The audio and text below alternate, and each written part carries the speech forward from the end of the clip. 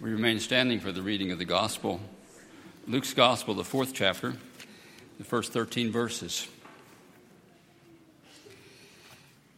Jesus, full of the Holy Spirit, returned from Jordan and was led by the Spirit in the wilderness, where for 40 days he was tempted by the devil.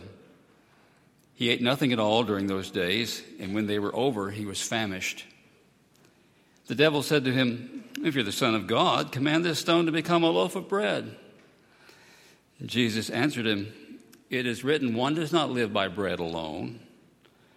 Then the devil led him up and showed him in an instant all the kingdoms of the world. And the devil said to him, To you I will give their glory and all this authority, for it's been given over to me, and I give it to anyone I please.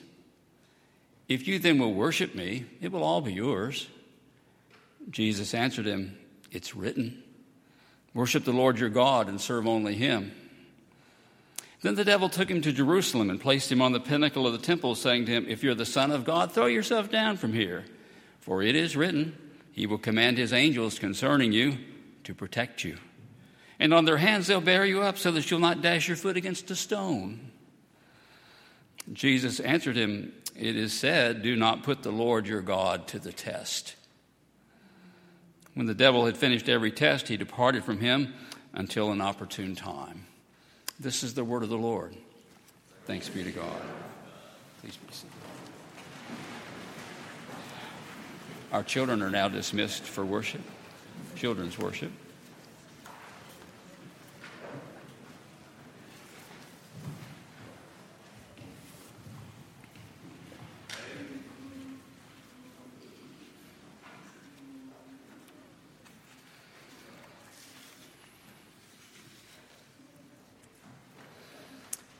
From dust you came, to dust you shall return.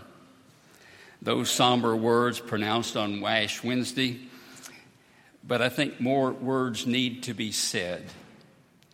So I'm going to invite you now to turn and say more words, to say to each other slowly and deliberately and intentionally these words: God loves you.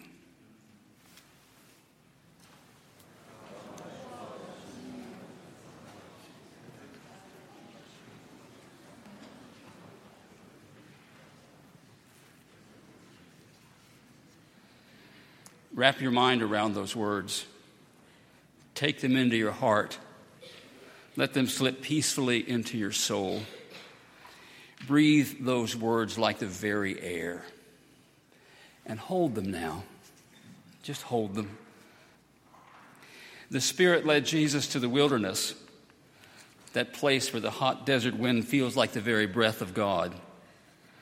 That place where God formed covenant with then freed slaves. That place so quiet that you can hear the heartbeat of your own soul. A place of wandering. A place where the shimmering heat makes objects look different. And so a rock might look like bread. A place where you can see for miles and feel how small you are. A place of extreme heat and scorpions and snakes and cliffs and flash floods. Dangerous place, where survival is a skill that must be learned. A place that can remind you that you have little control. A place where you can get lost. Last September, we went to South Dakota on a brief vacation, and while there, we went to the Badlands National Park. It's a place where nature gouged into the earth, a place of ugly beauty, of deep ravines, twisting turns, and the park ranger warned us to be careful because every year somebody goes out into that space and they get lost. They find some of them. The Spirit led him to the wilderness, to that internal wilderness of questions and doubts and wounds, this wondering that if in all of this vastness, who am I? And in this void, who will hear my voice? And what shall I say? What can I make any difference? How can I do that? Who even cares that I'm here? How do I find my way? and I'm hungry for companionship, and where can I find the bread of belonging? Where can I find that which fills my emptiness? And what if I had everything? What if I controlled everything? Would that be enough? And the devil took him to Jerusalem, the big city, the capital, the place of power where people schemed for more power. And oddly enough, the center of the nation's worship. A place where you could wonder about the nation's religion and exactly what it was that was being worshiped. A place with noisy marketplaces where you could feel the noise of the crowd deep in your soul. A place where the temple was located, a place of noisy animals to be sold, where pilgrims did their sacrifices, and it was not a non-profit institution. A place so noisy it was hard to hear your own soul. A place where you did what you thought you were supposed to do, and yet you still didn't feel just right. And we take an inner journey to those noisy places, noisy minds, noisy hearts, practicing religion as prescribed for us, except sometimes finding ourselves outside. A place overloaded with memories of relationships that have broken, guilt over wrongs, grudges held until they become the acid of one's soul. And perhaps even pain as we think about all we have done, all we've worked for, all we have endured to get where we are, and then we're not really sure we like where we are. But who am I in this place of noise and power, temptation? Our story holds up these temptations, and I would call them the taunts of Jesus. Holds them up and is found in such places and is found within us. Hey, Jesus, why can't you make bread out of a rock? You can do that, can't you, Jesus? You don't need to be reminded of your own needs, your own humanity, do you, Jesus? Fill up that empty place inside. Don't worry about meaning. Don't worry about others. In my first church after seminary, in an effort to educate about world hunger, we decided to have a hunger banquet. Now, admittedly, I could have done this a lot better, but that's never stopped me before, so. But people heard the word banquet. They didn't hear the word hunger. And so at the hunger banquet, when we put a bowl of rice, a small bowl, half filled with rice, as the meal, they looked shocked. And they said, okay, we get it. And then they waited for the real food to be brought out. And it was not. And they were angry. We really didn't care to learn about how other people were in their food dilemmas. And we could avoid the issue of who would I be? Who am I if hunger stalks me? You can have it all, Jesus. You can have glory and authority. Just worship me, it's all. Great temptation to fill up with glory, isn't it? The question this week for meditation is for $1 billion, I would what? But let's be real. The bidding for our souls starts much lower.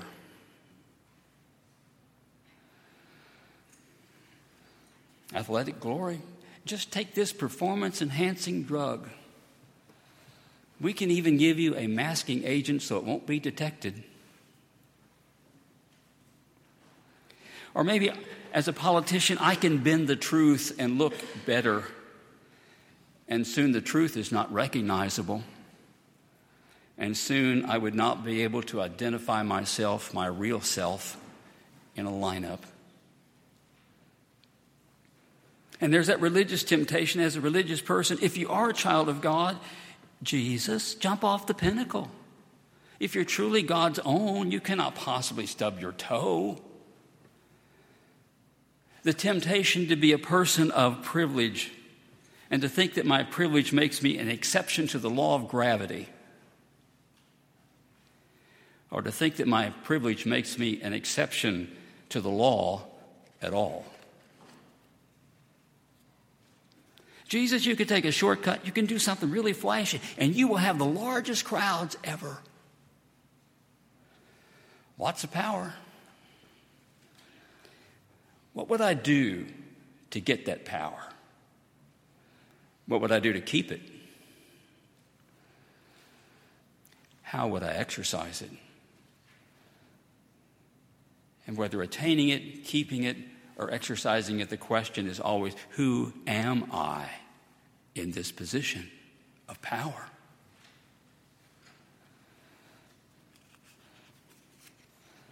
A couple of notes, perhaps to be saved for another time, is that not one of these temptations was one and done. They're all ongoing. And some really evil folks can quote the scriptures. All these temptations are basically the same. They are identity theft. If we look back in Luke's gospel in the 4th chapter, it starts with the baptism of Jesus. The heavenly dove descends and a voice from heaven, my beloved son.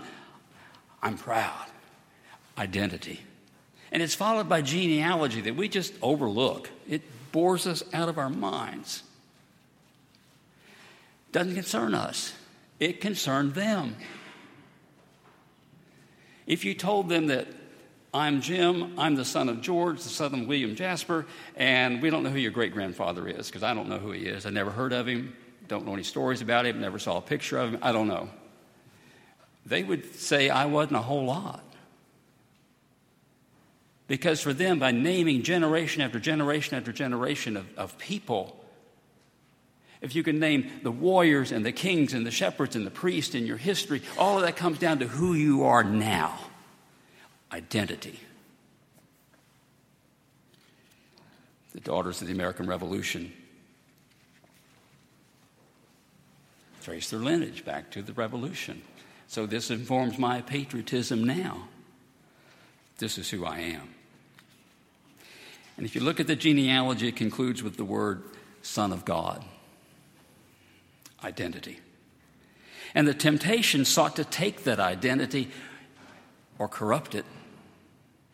He's tempted to act selfishly and not like the one who will lay his life down. He's tempted to act as if he's exempt from human suffering and not like the one who will pay the price of loving. He's tempted to act grandiose and powerful and not like the one who will wade into human need and suffering and proclaim liberty and forgiveness and speak of justice for all. The temptations come to all of our lives, at every transition of our lives. And they always start with this question, who are you now? When how you thought of yourself didn't really work out, who are you? When you're no longer the athlete or the beauty or the brain or the reformer, who are you now? Who are you when you fail? Who are you when you succeed? Who are you when you retire and work is gone? Who are you when you're alone in the wilderness or anonymous in the city? Who are you when you feel the words, from dust you came and to dust you shall return? I think the answer depends on if we've heard those other words, the ones we spoke to each other earlier. God loves you. Those words are the foundation of our identity. And when the temptations come, and they do, and they will, each one of those temptations is the opportunity to shine the love of God into some other facet, some other place within us. And when some false identity fails, there is the Holy One still whispering, I love you, you're mine. And you're from a long, long line of people whom I have loved, and I love you. That's who you are. Right around 30 years ago, we had a retreat at church, and a young couple brought their 4 or 5-year-old son. His name was Ashton, but he liked to be called Super Ashton. Super Ashton had an S on his shirt, and he had a cape, and he went around jumping off steps and saying, Super Ashton. He was really into it. It was really so cute. Until he really became convinced that he could actually fly, and he jumped off a 7-foot concrete wall. His false image and fantasy crashed onto the concrete with the resulting scrapes and bruises and fractured ego. A little later, you could see Super Ashton no longer super, but a little boy curled up in his mother's arms being held. And later in the day, you'd see Ashton curled up in his mother's arms being held long after the bruises and the scrapes had stopped hurting. Because there was another injury, too, coming to terms with who he is. Who am I if I cannot fly? Oh, Ashton, you're mine. I love you forever. I loved you before you were born. I love you right now. And when life conspires to steal our identity, remember the image of a woman holding a wounded child with love. And when temptations remind us, question about who we are, we need to speak that I am a child of God. All of these folks and all of these folks make up who I am. And when we hear the words, from dust we came and to dust we return, remember that before the dust and during the dust and after the dust, we are loved by God. Amen.